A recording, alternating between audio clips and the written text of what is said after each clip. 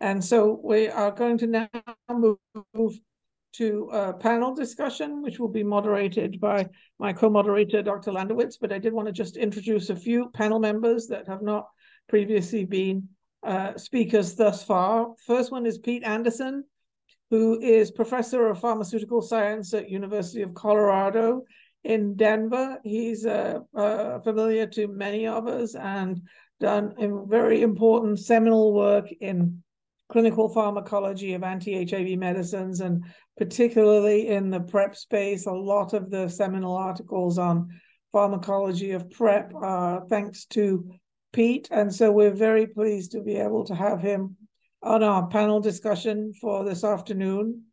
We also welcome Dr. Kevin Ard, who is the medical director at the National LGBTQIA+ at the Fenway Hospital in Massachusetts.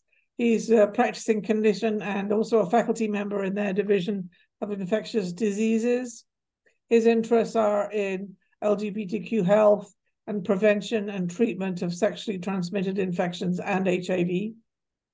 Carolyn Chu is an associate professor at UC San Francisco. Dr. Chu is in the Family and Community Medicine department. She provides comprehensive HIV, hepatitis, and primary care to patients at their network's Family Health Center.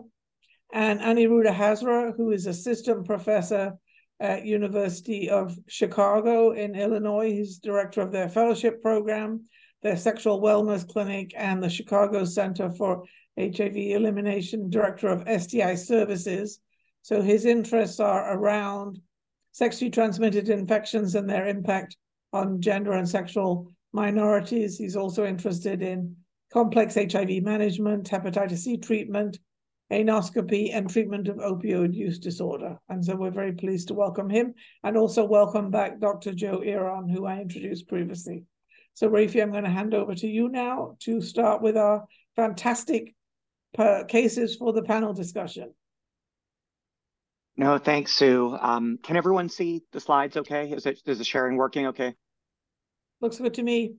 Okay, fantastic. So thanks everyone for persevering with us. I know it's been a long morning full of really great information, and we're going to try and be a little bit of a pivot here and talk about some cases. These are all real cases, some actually provided to us by the panelists. And the goal of this is going to be really to talk through the thought process of dealing with these challenging situations. A lot of the time, there aren't right or wrong answers. We just thought it would be really useful to go through the thought process when using these long-acting products in clinical practice, now that we have all of the data and some insights into the challenges with implementation. So we'll see how many cases we get through. We will have about 10 or 15 minutes at the end for people who are in the audience. If you want to throw in your challenging cases, if they bring up different issues than we talk about here, we'd love to think about them with you. And we promise that we won't have all the answers either. So that's always fun. These are my disclosures. And these are our learning objectives for this session. We're just going to talk about the considerations of management of low-level viremia and virologic failure in cabrylpivirine treatment, considerations for management of these really challenging discordant results when using long-acting PrEP, and where you can get help. And perhaps this last bullet is probably going to be the most practical thing that we're going to share with you in this session of, how do you phone a friend if you were playing Who Wants to Be a Millionaire on television or something like that. Okay, first case. So this is a real case. It's actually a case that Dr. Hazra has now published. So some of you may be familiar with it, but I think it'll be really helpful for us to all hear what Dr. Hazra and his team were thinking as this unfolded. And we actually have a sort of a fun opportunity for some longer term follow-up on this particular patient. So you can pretend that a colleague has sent you an email to ask about this patient. So this is a 28-year-old gender diverse patient who was assigned male at birth. who had been on daily oral FTAF prep for about 10 months and had been doing pretty well from an adherence standpoint. There's also a history of controlled hypothyroidism and a self-report of hypogonadism that has led to, let's say, off-label polypharmacy use of a number of endocrinologic interventions, including testosterone, that's resulted in significantly elevated clinical testosterone concentrations. This individual is sexually active with cisgender men. I apologize. I was about to misgender this patient there. The preferred pronouns are they, them. So they practice condomless oral and anal sex with cisgender men. Their primary partners are 20 to 30 unique non-primary partners monthly in addition to their primary partner. They've recently begun engaging in anal fisting, and there was recent diagnoses of syphilis and Mpox within the last 6 months. The primary partner is living with HIV and has resistance-associated mutations, including a K65R in reverse transcriptase and an integrase 92G that has resulted in a somewhat unusual treatment regimen for the primary partner of dolutegravir and boosted darunavir, but there's been undetectable documented RNAs for about 2 years, although there's some rumor that there had been about a 1-month discontinuation of ART in the not too distant past. So you can probably get a sense of where this story is likely going. But we'll proceed with the story and then we'll take a break for thoughts about what you would do. So the patient decided that he was interested in CAB-LA and he received 3 injections of CAB-LA and they were on time. They happened at days 0, 27, and 91. And somewhat incidentally, or perhaps not, there was a flu-like illness that was associated with a positive COVID test on about day 76 in that cycle. So you can see on this little chart where in the cabotegravir injection cycle that happened. It was sort of partway between the 2nd and 3rd injections. And that positive COVID resulted in treatment with a 5-day course of nirmatrelvir ritonavir at standard doses. So at the day of the 3rd injection is where the story starts to get interesting. On that day of injection, an HIV antigen antibody test was not reactive, but an RNA PCR test was detected at a level of 30 copies per milliliter. On that date, STI testing was performed and was negative. That included an RPR that was not reactive, oral, urine, and rectal GC-CT swabbing that was negative. And with that result, the patient was brought back in 9 days later and had tests repeated. On that repeat testing, an antigen antibody test was reactive. A discriminatory test on that antigen antibody test was detected for HIV-1, and a repeat RNA was detected at 20 copies per milliliter. There was a genotype attempted but was not able to be run.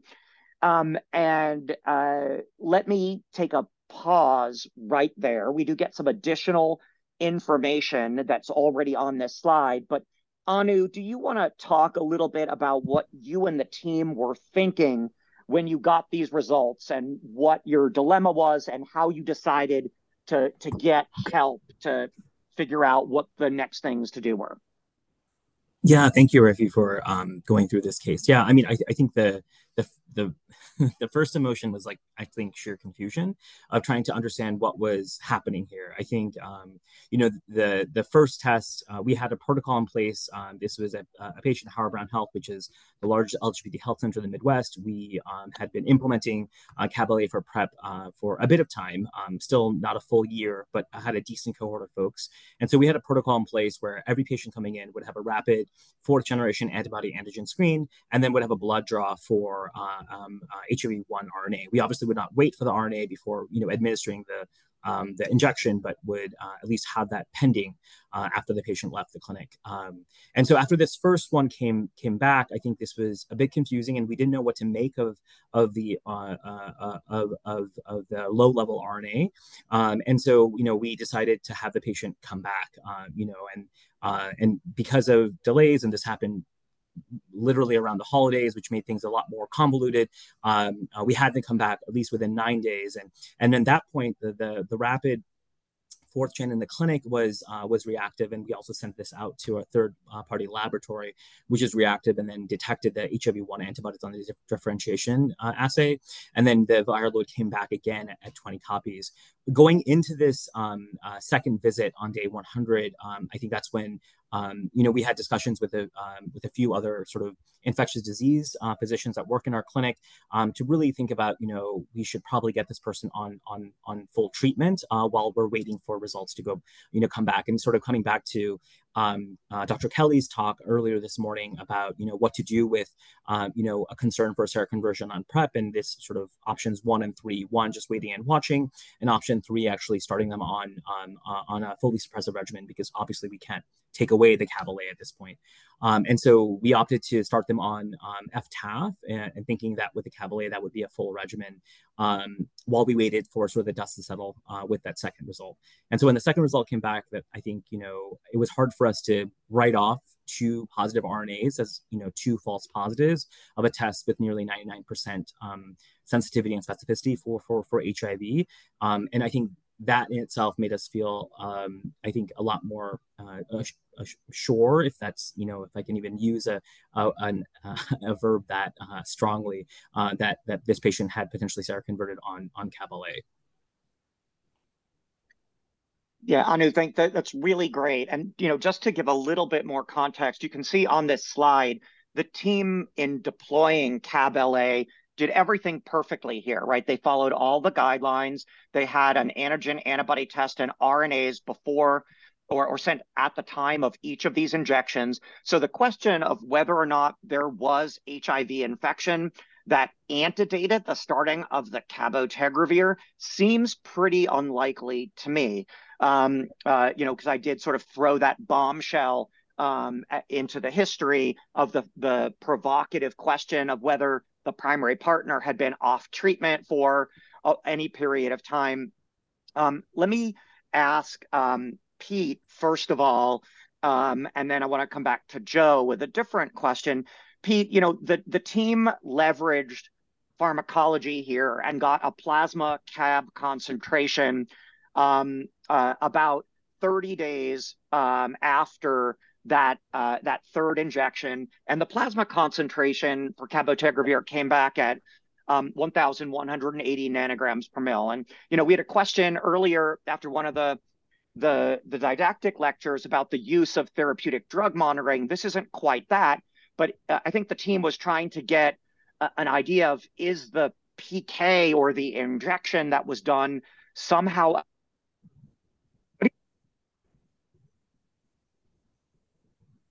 Yeah, Rafe, you went out there. Your audio went out for a second there. But I think I got the question.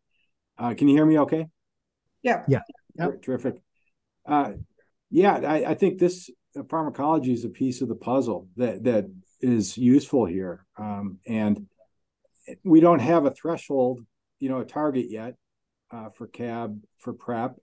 I think one is coming. As we get more information and we analyze more and more breakthrough infections.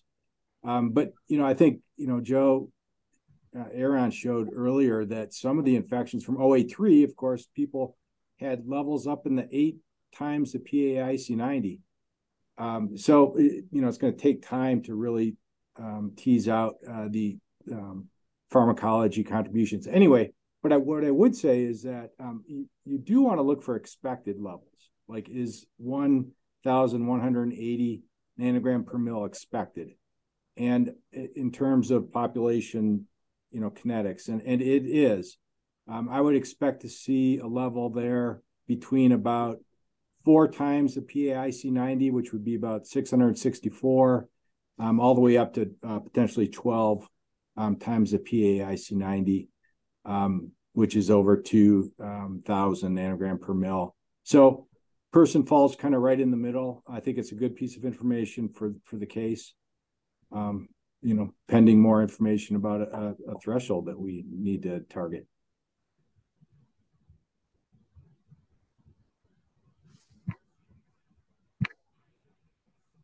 Briefly, Oh, Rick, I don't think we can hear you still.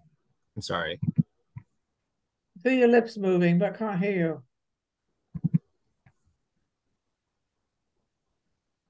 I know.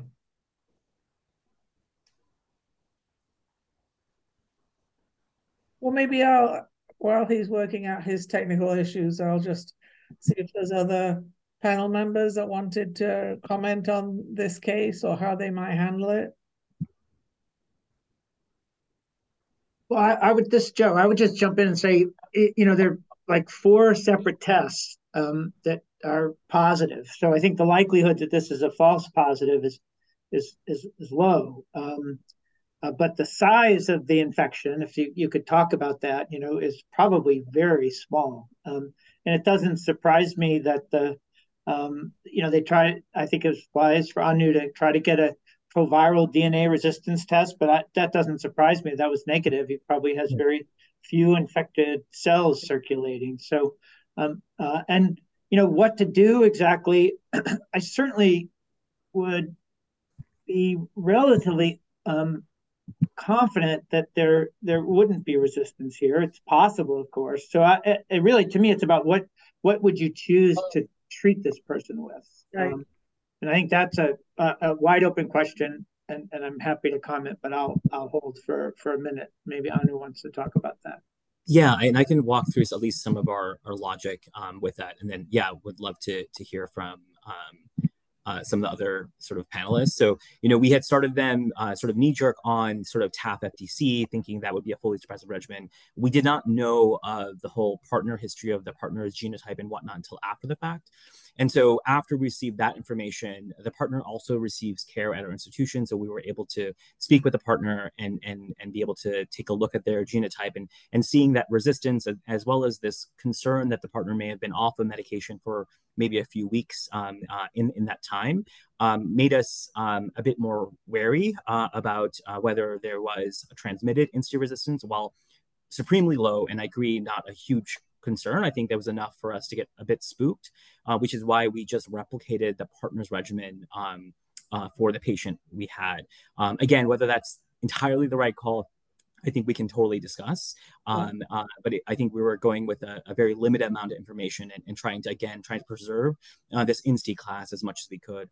Joe, I agree. I think, we felt comfortable that, by starting them on a fully suppressive regimen, we could really avoid INSTI resistance in a CAB-LA breakthrough case, as sort of Susan Eshelman and others have shown, that able to sort of, identify these patients early can really prevent that. But then we're trying to figure out, how to suppress them. And obviously, and when Raphael joins back, he can share the screen, then the patient fully suppressed within the matter of days, which is, not unusual based on how low his viremia was. And we really couldn't get any other testing done without sort of, potentially pulling him off oral medication and leaving him just on CAB. And so we're sort of in this holding pattern afterwards. But I would love to hear sort of some other clinicians on the call, what their thoughts were on maybe ART selection and whatnot. Actually, there's no right answer, but Joe, you wanted to weigh in what you might have. I think Joshua, I'll let someone else go. It's fine. I actually wanted to ask Pete something. And so the first thing I thought about when I looked at the timeline for this case was any impact of ritonavir UGT induction. And I know that there's sources that say it's not probably clinically relevant, but I do wonder about the time of that like compared to when the next shot was, and whether that would be enough to lower the trough levels to a point where you'd have I don't know. It's very, just curious. I kind of thought about that too, and I think it's possible that there was an interaction there that wasn't picked up, but you could also argue that it would go the other way, right? So I don't. It's not on the list of ones to avoid, but it was interesting the timing of when that happened. Yeah. Yeah, and we spoke with our pharmacists and trying to see, and we did sort of our own process lit review of can, that ritonavir impact, and it didn't seem like it could in any sort of meaningful way or clinically meaningful way, but it was something that was definitely something, again, another sort of interesting thing in this case. I'd also be curious from the pharmacist if there is potentially any impact of the testosterone, like was the patient injecting in the same site where the cabotegravir was going? I think testosterone often comes in these thick, oily formulations. So I don't know if there was any impact there, but we do have the drug level of the cabotegravir, later on. This is Carolyn. I think I have more of a comment really than anything else, but I think I'm just struck by the fluidity and the evolution of the serology-based assays that you got, and it just sort of goes back to some of the material that Dr. Kelly was talking about. Sort of what if that fourth gen and antibody hadn't come back reactive, but you had a 30 and then you had a 20? I'm just curious if that would have changed your approach. I don't think it would have personally for ours. I think seeing two detected viral loads for us would be enough. But if it was not detected, I think that would make things a lot more confusing to us. And also to say if we had not gotten the viral load at day 90 injection, the patient would have gotten the injection and come back in 2 additional months and potentially been diagnosed at that time too. But yeah, I think what we really wanted to highlight was these seroconversions on Cabolet is obviously a very rare event. It's a real event, but rare. But we'll see these rare events happening in PrEP clinics, and the majority of PrEP is not being prescribed at academic medical centers that have access to labs that can run a cabotegravir level and whatnot. It's going to be in these community health centers that have the majority amount of PrEP prescriptions. So I think for us, it was really important to start, for clinics who are implementing Cabolet specifically, to make sure they have good partnerships with academic institutions or because the first person I called with this case was Raphael, and I emailed him and I presented the case to him, and he was able to connect me with Mark to get the Cabolet level done. So it was really trying to utilize that academic network to help with this case while we were treating on the other end. Okay, so I heard that Dr. Landovitz having technical difficulties, but Fatima, I believe you can share his slides, and I think there may be a couple more concerned with this case, and then we can. I guess in terms of treatment, I probably would have went with probably fixed dose combination of BF TAF, and the reason I would say that is a couple. One is that if he really had a substantial level of resistance, you might not have expected that kind of very low viral load. The 92Q is unlikely to have much provide much change in susceptibility to cabotegravir, and the issue is you're not really preserving integrase resistance. You're just it's just unknown, right? So if you wanted to use an integrase later in time for some reason, you'd still have the same conundrum. So that's what I probably would have done. But Rafi and I have had this argument in the past, and so I totally understand where you're coming from. There's no right answer, as multiple people have said, but that's probably what I would have done. Okay, yeah. So you guys, can you hear me? This is Sue. Yes. Okay, good. All right. I was just going to say that Rafi's having technical difficulties, but I think Fatima, if you could share his slides, we'll just go on to the next ones and maybe move to the next case. I don't know if there were was there anything else on the first case? Oh, Rafi's back. Rafi's back. You still can't hear him. Can you hear me now? Yes. Yes. Okay, great. Thank you. I'm so sorry about that. Technology is a wonderful thing, except when it isn't. Yes. Carry on, Raphael. We just finished up case number 1. Okay, fantastic. Great. Am I sharing again? Is that what I'm doing? Yes. Okay, no, Fatima's sharing. Okay, great. So let's go to the second case. Thanks everyone for your patience. Okay, so now we're gonna move to a treatment situation. This is a 41-year-old female who received an HIV diagnosis in 2008 during pregnancy.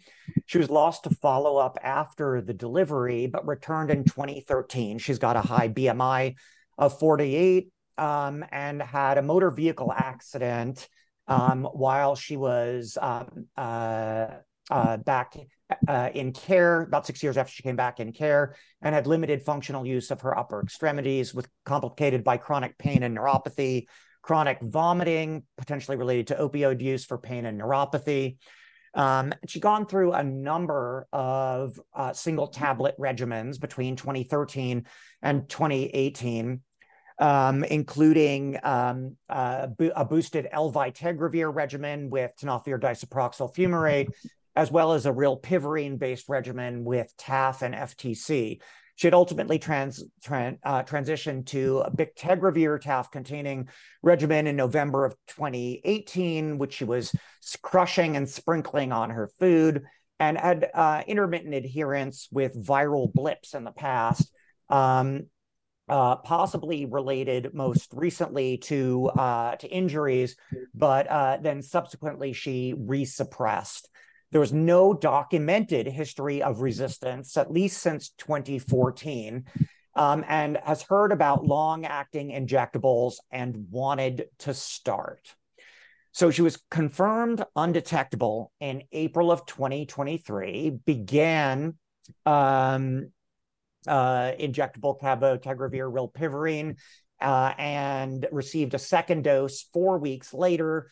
The second dose was on schedule, but the viral load at the time, drawn at the time of her second injection, was 4,040 copies. Repeat labs and a genotype were collected about 2 weeks after that second dose, after those initial results came back, and the viral load was down about a log at 443, and the genotype showed an E138A and an M148I. She was resumed on bictegravir TAF FTC in July of 2023. So the question is, apparently this is early virologic failure after initiation of rilpivirine in the context of an RPV resistance mutation. And Fatima, can we go back one slide? Because I think the question is, what would anyone have done anything different in terms of the decision to either start the long-acting injectables with that history and absence of resistance mutations documented? Would you have had concerns about doing that? Would you have done anything different with the initial viral load results coming back? And would you have done anything different in terms of choice of oral regimen going forward? So let's see. I don't know, Joe, do you want to sort of jump in and your thoughts on that? Yeah, boy, this is a complicated one. Because I don't know. I think this would be a really high risk person, but on the other hand, it sounds like she's struggling at best to take her oral therapy. I don't know, you may have said, but I don't know what her viral load, her CD4 was, and whether that's also low and that she's at risk of progression. I don't fully understand the genotype. Unfortunately, you can have an E138A in integrase or in RT. So I don't know is that an RT mutation? It's actually a great question, and I think the person who sent this case in is not on the webinar at the moment, so I actually don't have that information. Yeah, if we assume it's an RT mutation, which looks like maybe the way it's presented there, it's not really a rilpivirine mutation. It's a polymorphism. So I don't actually know what's going on here. It sounds like with her BMI injections may be a challenge. But I might have tried it, and I think they maybe tried and failed. Fortunately, it doesn't look like integrase resistance was selected for, and then maybe BF-TAF will continue to be successful for her. This is one where having a cabotegravir rilpivirine level might be interesting, because I think I don't remember the BMI you said, but in very obese people, I think sometimes it's injection failure, and there have been, you reported one. There are certainly cases of kind of injection failure where it just it goes too close to a vein, and you just have no levels, right? Joe, the BMI was 48, so so I think high risk of this not being selected resistance, but actually failure of maybe the first injection. And then the second injection, maybe there's a partial response. So I don't know. It's tough. But I think back on oral therapy is probably the right way to go for this person. Yeah, I think that the question of whether drug levels here would be useful does end up looming large. And, Pete, are we closer at all to sort of routine commercial availability of concentration testing, anytime in the not too distant future? Not at the moment in the U.S., unfortunately. If we lived in Europe and this was a European case, we would have access to several labs there. I do think in the next 6 months, there are going to be some labs that come online. I talked to Johns Hopkins. They're planning spring 2024 and this is for CLIA, I assume, right? Where you're reporting back to the patient. And then Columbia in New York City also is going to offer, and actually Columbia says they will offer now, and they've got a sort of a temporary CLIA agreement with the New York State that they can use for about 50 cases. So if anybody's got a really challenging case, you can reach out to me and I could connect people to Columbia for that. But there's the same question of what's therapeutic. I think we have a little more information in this for this patient for treatment. There are some thresholds from the Atlas and Flare that have been proposed. 1,120 nanogram per mil for CAB, rilpivirine 32 nanogram per mil. So there are some numbers that we could use for this case. One question I have, can I go back to you all on, does this patient need a loading dose, with that big BMI, because, they have lower initial first injection, troughs, and, so you could ask, whether they needed a month load before that first injection as well, another factor. Yeah, it's a really interesting question, both in the prevention and the treatment space. If there is a period of liability when you stop oral drugs and then immediately begin injectable, right, both for prevention and for therapeutics, does it take some amount of time to get these suppressive or protective concentrations? I don't think anyone knows the answer, and we're a little bit of a victim of our own success, right? The trials have been so stunningly successful in prevention and so exciting in treatment that there hasn't, I don't think, been a lot of interest in investigating, these sort of odd scenarios. But I think it's a really important question, and particularly for individuals born female, right? We know that the approach to steady state takes a lot longer. It lasts longer, but getting to steady state is a more prolonged process too. And you wonder if that's what's going on here. So Pete, I think it's a really good question. I don't think we have any answers. Do you have any insights into, when Columbia or Hopkins does come online, who's going to pay for that testing? Because, is it bill going to come back to each institution and they're going to be left to figure out whether the institution is going to be able to, eat those costs, or is it going to be passed on directly to the patient? I do think insurances will pay for TDMs if there's enough justification for it. And I forgot to mention that rilpivirine actually is available in the U.S. So University of Florida will run rilpivirine, Chuck Peliquin's lab in Florida, and for about $75, per test.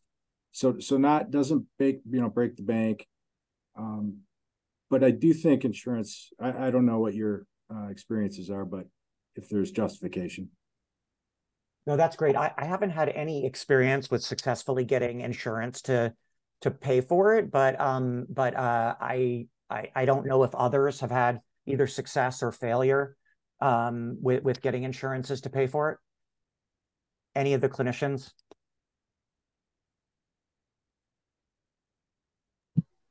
I have not. No. Okay. All right. I guess, Joe, when you and Adia were reviewing the data on risk factors for failure in the treatment space, we talked a little bit about high BMI as a potential risk factor. Does that, with 2020 hindsight, would you have had additional pause here, or again, is it just so personal? Yeah, I mean, I've been asked this, and I think that, when you look at the data from the Chloeorchins, I mean that BMI is not a risk independent, it's a tiny risk, but we're talking about BMIs 30 to 40 mostly, not 48. And I've been actually asked this exact question, and I don't know whether it's. I would be very anxious about someone with BMI in the high 40s, or I was asked about someone who was above 50, and I just said I'm just not confident you can get the medication where it needs to go more than kind of some relationship to the size of the person and the pharmacokinetics. Really, if you don't, like you said, if you don't get if you don't create that nodule, essentially, that structurally you want to create a nodule. Actually, if you don't do that, then in the right space, you're not going to get prolonged exposure. So I don't know. Pete may have an idea about that. I think you just don't get it where you need it to be. Yeah, and it's that slow approach to steady state that you mentioned, Rafi, that I would worry about as well. So it's going to start very, very low in the first injection. Even if you're, getting it, you miss the muscle and hit the fat, it's just going to be a slow increase up to where you need to be. Getting back to the question of whether these people need loading doses. Yeah. Different in Boston, how are you guys approaching this? Are you thinking of people with really high BMIs as potential exclusion criteria? Are you having trouble sourcing these longer needles? I've heard that in some geographies, it's really challenging to find the 2-inch needles, which you might, really want to have on hand for these higher BMI patients. So great question. I'm not aware of any issues sourcing the needles in our location. I think we would certainly think about the BMI in this patient being 48. And I think it also just illustrates how many of the patients that we're kind of discussing injectable treatment with and who are interested in injectable treatment are not, people who would probably have been in the clinical trials of this. And, this is so common now. This person was on a rilpivirine-based regimen with maybe intermittent adherence in the past. They have the high BMI, but yet they're really struggling with oral therapy. And so you're kind of then thinking about the injectable. And there are many, many other scenarios like that in our practice. And I think this case really highlights the challenges that we're facing. I think I potentially also would have offered and pursued injectable treatment for this patient, given the struggles that she's having. But many of the questions that we're facing are kind of not, they're the ones in these case series. They're not the ones in the clinical trial. And Carolyn, let me ask you, right? I think this is one of the most frustrating clinical scenarios that we're all facing these days. You have somebody who's got previous sort of intermittent adherence to an NNRTI-based regimen. You don't have documented virologic failure on that regimen, but you have this question of spotty adherence. And it feels to me like we're hearing these anecdotes from all over the place of exactly that. Intermittent adherence on an NNRTI regimen, you can't show that there was virologic failure on it, but then we have a case of failure on cabrylpivirine. Are you seeing that? And how are you using that history or lack thereof in your decision making? Yeah, thanks. So I'll sort of answer in two scenarios. I think in my own practice, this would have been someone that I would have been open to, offering the Cabril for, but I would have been very nervous. This would not have been a patient that I wasn't nervous about. We are hearing about cases like this on our HIV warm line and HIV prep line, and I think that this is just very, very common, where providers have assumed care for someone that they have minimal to no prior information on. I think for me, the report of being mostly suppressed on these 3 orals is probably what would have said, okay, maybe that's just all I have to go on at this point, right? And to offer the transition or the trial, or an attempt at this. I mean, this is a patient where I would have probably done a lot more counseling up front. Like, if this doesn't work, this is going to be our plan. This is not someone who I think I would have sort of only brought that conversation up after the fact. And Carolyn, since you already brought this up, and we are going to have some of your contact information for your warm line at the end of the slides for people, but could you talk a little bit about how your group assists people and what kinds of questions that you're sort of set up to assist people with? Yeah, so I think our group in general really encourages providers to do due diligence in terms of history gathering. It is possible to get records. It's not always easy, but it is possible. And I think for these scenarios, getting access to those records is going to be more valuable than not. I think, if you are able to get them, it's going to be time well spent. So I think our approach is, get as much history as possible, sort of lay out what the options are. We encourage individualized decision making to just make sure that the patient is part of the conversation and engaged. And then depending on whatever the case is, we will talk about what the various oral combination options are if it doesn't feel like the right thing to keep someone on injectable Cabril. Okay, great. Anyone have any additional last comments on case 2? I have a couple of comments. First off, I think that this case makes me a little bit nervous just because of some of the things that have already been highlighted, notably the BMI. But I think somebody in the chat here not too long ago talked about doing a DNA archive in somebody that had previous rilpivirine exposure. And I think I would probably opt for that, I guess, when thinking about this. But what I really wanted to talk about was something that we've seen on a couple of occasions where, and it specifically happens, it seems, with folks that have a BMI over 30, is a leakage at the site of injection. And if you inject and you have some leakage, what does that mean? How do you quantify that? Beyond getting the drug to the muscle, I mean, that's clearly not even in the body. So it makes you wonder, what type of, is that an administration challenge?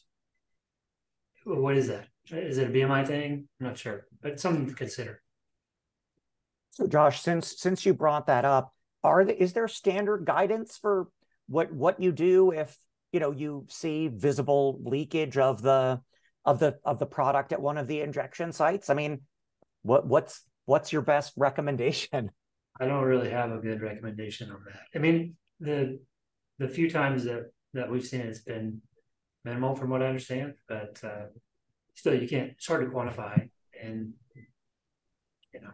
I guess the one thing is, then you wonder if that's sort of a situation where you might need to do bridging. If you're concerned that someone didn't get a full dose, you're not going to be comfortable, administering another full dose because you don't know how much was gotten. And, for that 1 or 2 month period, do you need to bridge? And, I don't know if anyone else would try and do that in that situation, but it seems like that'd be sort of the safest option.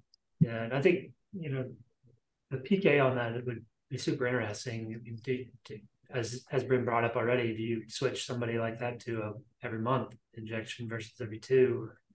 There's so many questions that I don't think are really answered yet. Yeah, I mean, just to harken back, just as we get ready to move to the next case, something that Joe mentioned, there's this really fascinating MRI study that was done by a group at Hopkins, in collaboration with the manufacturers of cabotegravir, that showed that, even with appropriate needle lengths, it's amazing where a presumed intramuscular injection actually lands, right? It very often lands in the subcutaneous space, even when you think it's intramuscularly. Sometimes it's intramuscularly. And there's one really wild report of the injection ending up retroperitoneally. So I don't know how that got there, or, the anatomy is a little frightening. It's almost a kidney biopsy, but just a reminder that as precise as we think our injection techniques are, people's anatomy is different, where they store fat is different, and the PK of these drugs is incredibly variable interpersonally and even interinjectionally within the same person, and it's something we really don't fully understand.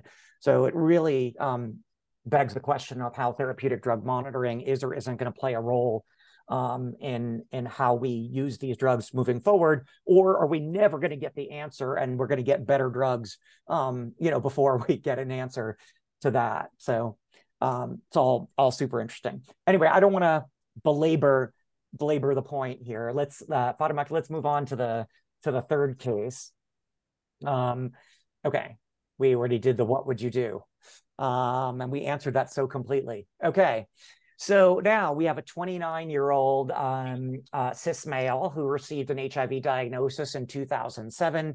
The HIV was complicated by severe chronic kidney disease, presumed secondary to HIV-associated nephropathy. We don't know their BMI. They initiated ART on a boosted elvitegravir with TAF regimen that was complicated by non-adherence. The patient suppressed after transitioning to a bictegravir TAF-containing regimen with self-reported good adherence. CKD ultimately worsened, with the creatinine clearance dropping below 30, and then was transitioned to a 3TC dolutegravir rilpivirine-based regimen and remained suppressed thereafter. Lost to follow-up during COVID, unfortunately, as we saw with a lot of patients, but re-engaged in 2020. In December, needed to start hemodialysis. We don't know exactly what the indication for starting dialysis was at that time, but had been off ART for about 9 months. Restarted a TAF FTC boosted darunavir regimen while awaiting repeat genotyping. Genotyping did not have INSTI mutations, but was kept on the darunavir containing regimen and suppressed to undetectable levels, as you can see in this little graph here. Patient expressed some interest in the injectable rilpivirine, started the 30-day oral lead-in period before starting the intramuscular version in March of 2022. Initially was virologically suppressed on the injectable rilpivirine, and underwent a deceased donor renal transplant in October of 2022. Unfortunately, on admission for that transplant, the viral load came back at 4,150, and a genotype had the K101E and N348I mutations in RT, and then integrase E138A. There's Joe Eron's favorite question right there about whether this E138A was in RT or integrase. Here we know for sure, as well as G140S and Q148R. So the patient was transitioned back to the boosted darunavir containing regimen and slowly suppressed, but obviously with the transplant now having been performed, the drug-drug interactions are going to be a beast to deal with. So I guess the question is, with that previous history, actually, let's go back, Fatima, just so we can see the timeline for what happened here. And the exposure to the only NNRTI that we know about being the rilpivirine as part of the dolutegravir rilpivirine, were there any clues here that would have made you say, don't try this? So Anu, I think this was your patient, is that right? Or you were involved? Do you want to talk about what you guys were thinking? No, this was a patient, like you said, re-engaged in care after COVID-19, had progressed. The creatinine clearance just continued to decline, and he actually was admitted in the end of 2020 for sort of acute and chronic renal failure, and started on dialysis at admission.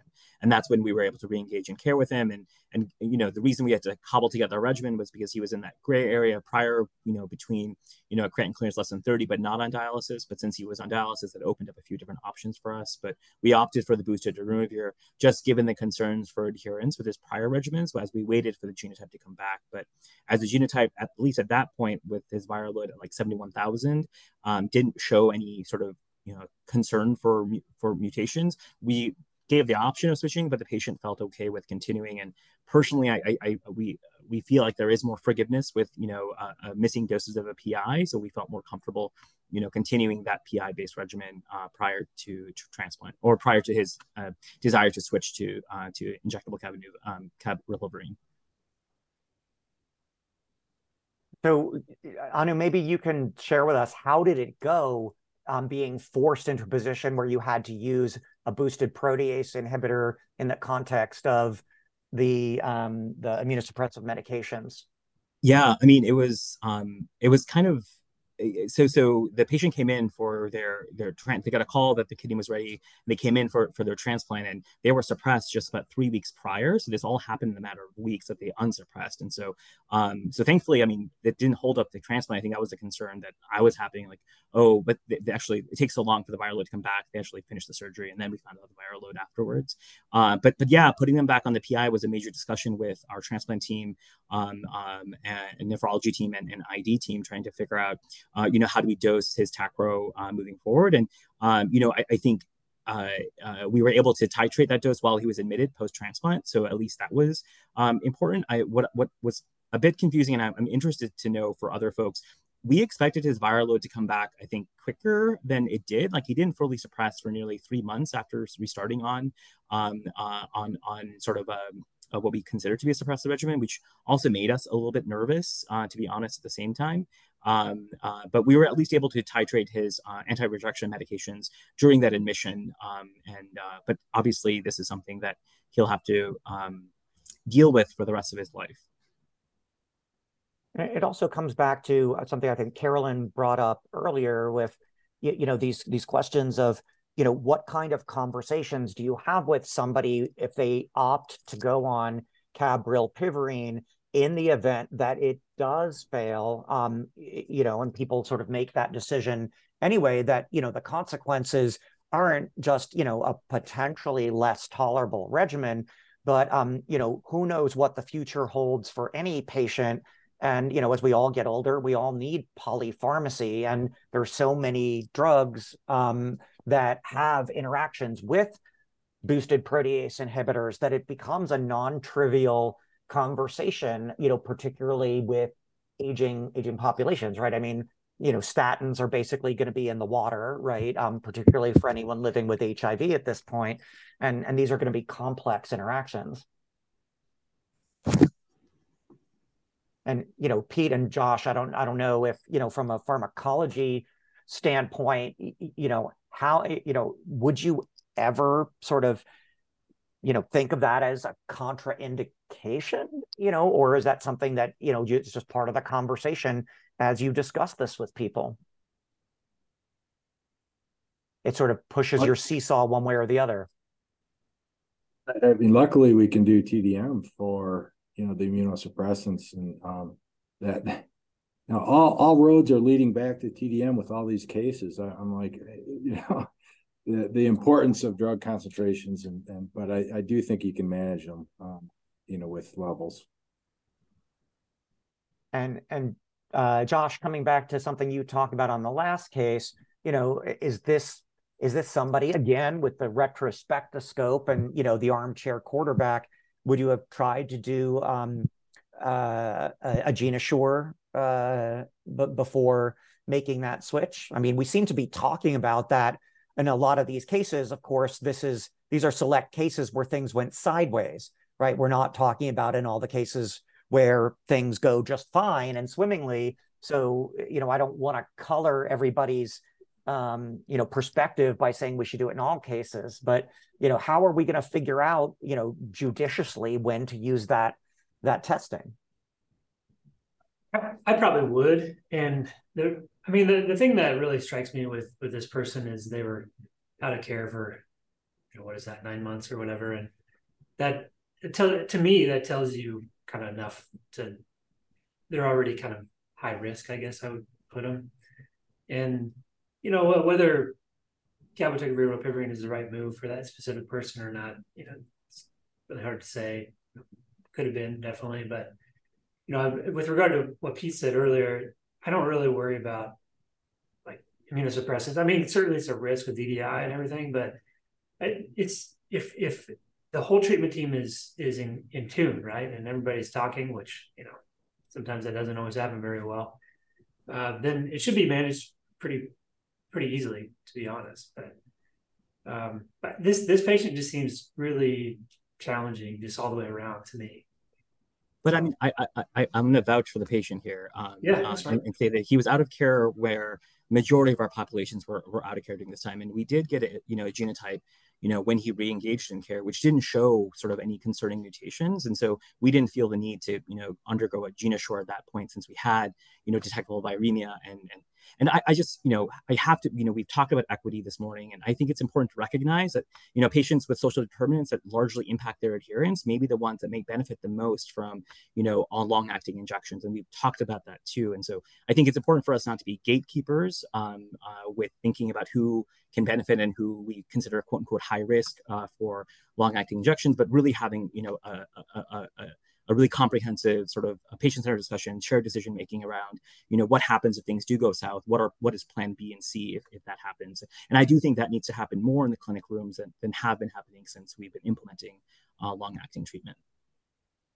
And Anu, did you guys think about doing anything wild and wacky, like throwing ibalizumab or len into the mix, given the previous rilpivirine dolutegravir exposure, or did that not even come up? You mean when for their desire for long acting, or after the failure? No, before. Oh yeah, so len wasn't an option. It wasn't. Well, no, it would have been. I think he wouldn't meet criteria because he didn't have multi-drug resistance, at least at the time when he was interested in long-acting injections.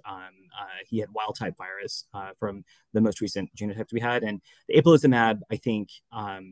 In addition to his dialysis that he's coming in 3 times a week, then coming in every 2 weeks for another infusion, it's not something we even considered. He came in interested in long-acting treatment, and we thought, again, as someone who's had issues with adherence in the past, maybe this would be somewhere. And he did well, obviously, for a few months, but this just shows. And again, he didn't miss any, like all these injections were on time, so it wasn't like he was missing doses or whatnot. So, I'm not entirely confident of where we would what he could have done differently versus this potentially being what Joe was mentioning, that 0.5% failure rate that we see that unfortunately just happened in someone right before they went in for like a kidney transplant. Okay. Yeah, I think that the only potential lesson here is, as when someone's off therapy for 9 months, the genotype on the viremic sample, may not reveal the mutations that lead to some sort of fitness, and therefore that you see a wild type virus when I knew I would have done the same thing. I would not have gotten an archive genotype. I would have done exactly the same thing you did. But everybody's smart in retrospect. So maybe it's weird because he was. Well, I guess we don't know for sure. Do we know for sure that he was suppressed on 3-TC dolutegravir ropivirine? He was right before he lost care. Oh, really? Okay. So yeah, I don't know what to say except for I think incredibly bad luck, and it's one of those people that doesn't make it for whatever reason, and unfortunately selected for an array of integrase mutations that really, I think, pretty much wipes out twice daily dolutegravir. Right. Just really not a good spot for. I think the question we were grappling with was heading into his transplant. The plan was actually to enhance his regimen by adding an oral regimen, because there just isn't data on cabotegravir ropivirine in a or in the immediate post-transplant period. So we were planning on adding potentially TAF based on how his renal function studied after transplant, or another potential NRTI. Yeah, no, that would have been a good thought. The one thing I was going to ask Pete really was that you talked about a loading dose and not in this case, because I don't know how large this person was, probably maybe not that large, but as opposed to a loading dose, you could actually just extend the oral therapy, right?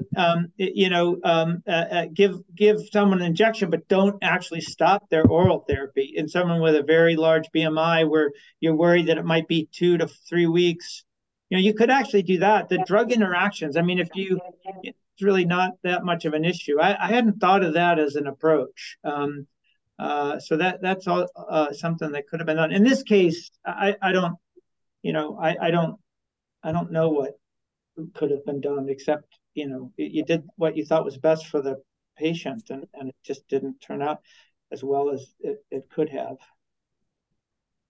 And you tried the oral lead-in, it looks like, with the cabrylpivirine, I assume. Yeah, this is one of our first adopters, so we actually you had the oral lead-in as mandatory for all of our when we first adopted our initial protocol for cabrylpivirine. But Joe, it's something that we definitely, I think, is something that people should keep in mind, with starting either injectable prevention or treatment, is, it isn't crazy to do some amount of overlap, and particularly not crazy at all. Particularly, with individuals born female, right? But even individuals born male. Yep. No, I totally agree with you. My BMIs, yep, totally agree. And just so the audience is clear, there aren't data that support that yet. Right. that you're hearing people who are just, seeing a lot of this muse about things that might make sense. So please don't run out and tell your colleagues, they told me to do this. We're just saying that in some of these complicated cases, it might not be unreasonable to, we talk of cover the tail in prevention, but is actually the question we want to be asking, cover the nose rather than cover the tail in both treatment and prevention? And no answers, just more questions. I'm sure we're being tremendously clinically helpful to you all here. Fatima, can you just go to our last slide? This just shows you that I bit off way more than we can chew. I had 7 cases for us. Wow. And we're way out of time, but I wanted to put this up. This is really critical. This top number here is Carolyn's group. These are really complicated cases without clear answers. And here is your phone a friend, right? You can, this is the group that has the funding and the expertise, to help you when you get these really complicated questions. And it's really important that you have this website and these numbers easily accessible, because we don't have all the answers to all these questions, and you really want the best advice helping you. There are a number of investigational studies that are going to help us answer some of these diagnostic questions in the PrEP space, including the SeroPrep study at UCSF. I apologize with my sort of loss of of audio function there in the first case. I don't know if you all talked about this, but this question of Anu's patient, you know, now all his HIV testing is negative, you know, a year and a half later, and we still don't know his actual HIV status this late. And is it possible that his reservoir was set up so in such minuscule levels that ART to this point has actually cured him just with straight up ART? At this point, we don't know the answer, but there's a study that is going to try to answer this question. It's called ACTG 5321. So if you get a CAB PrEP failure patient whose viral load never gets above 1,500, please let us know, let the ACTG know. We'll find a site nearby to you that can get that patient enrolled, because we need to answer that question. This really low viral load smoldering viremia with the really difficult to ascertain and discriminate HIV test results, we don't know what it means, and we need to figure that out. But it's pretty clear we need better diagnostics as a piece of that. Just coming on the last couple of minutes to a couple of questions that are in our chat. We had a question of leakage with a Z-track technique. Someone said they thought that a Z-track technique really should help with that. I don't know, Pete or Josh, do you have any sort of commentary on sort of the pharmacology or leak techniques of various injection strategies, or anybody else have insights on that? Yeah, I'll just say, you know, remember, there's a small number of people, but the times it's happened to us, you know, we've done the Z-track method. So it's after you let it come back, and then it comes out. But yeah, I mean, that's the whole purpose of the Z-track, right? To kind of lock it in there. If it doesn't lock it in, potential problem. So, Rafi, I noticed in the Q&A, there's quite a lot of questions about, like you said, the confusing nature of the antigen antibody tests in these complicated PrEP scenarios. And so I don't know if any of the panel members wanted to type in any responses, please feel free. There were a couple about potential cross-reactivity with COVID testing, which I don't know if you want to comment on, or anyone else. Yeah, I'm not aware of any data of false positive HIV testing in the context of COVID. I'm not sure if anyone else is.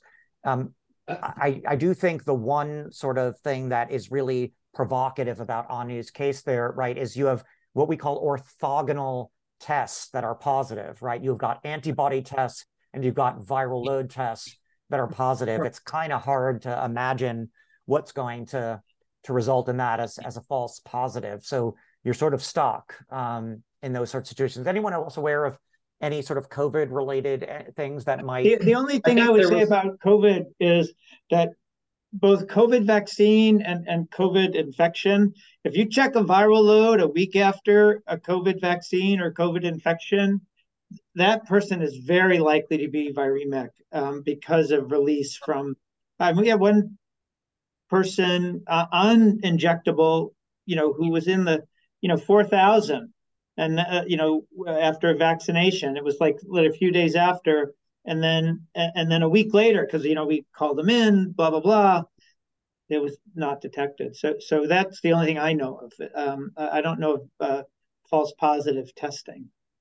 There was a report in CID of false positive antibody antigen tests in the context of active COVID infection, or a higher rate of that.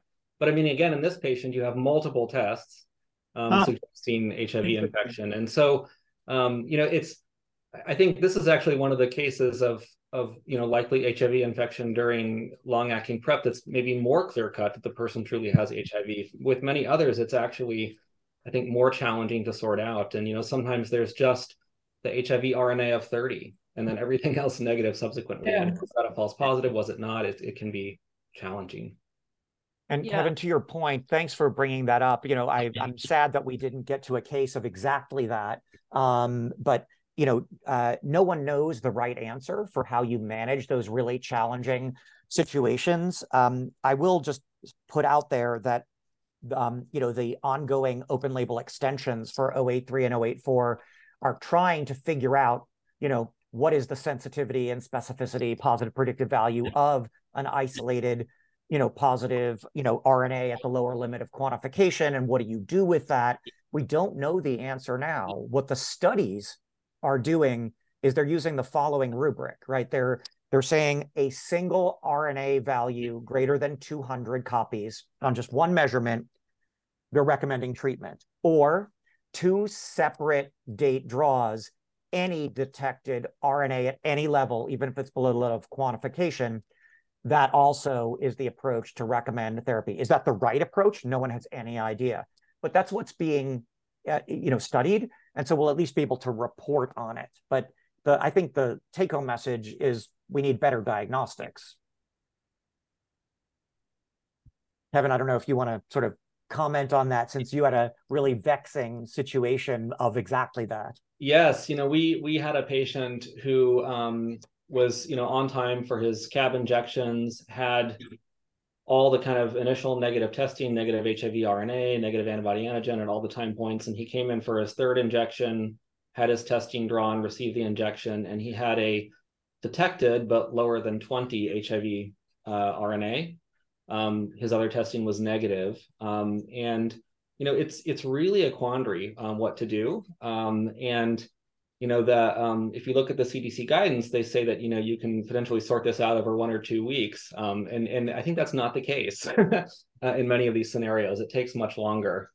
For our particular patient, we went with kind of option 1 that Colleen Kelly talked about. They've remained on PrEP, and all subsequent testing, including qualitative RNAs, have been negative.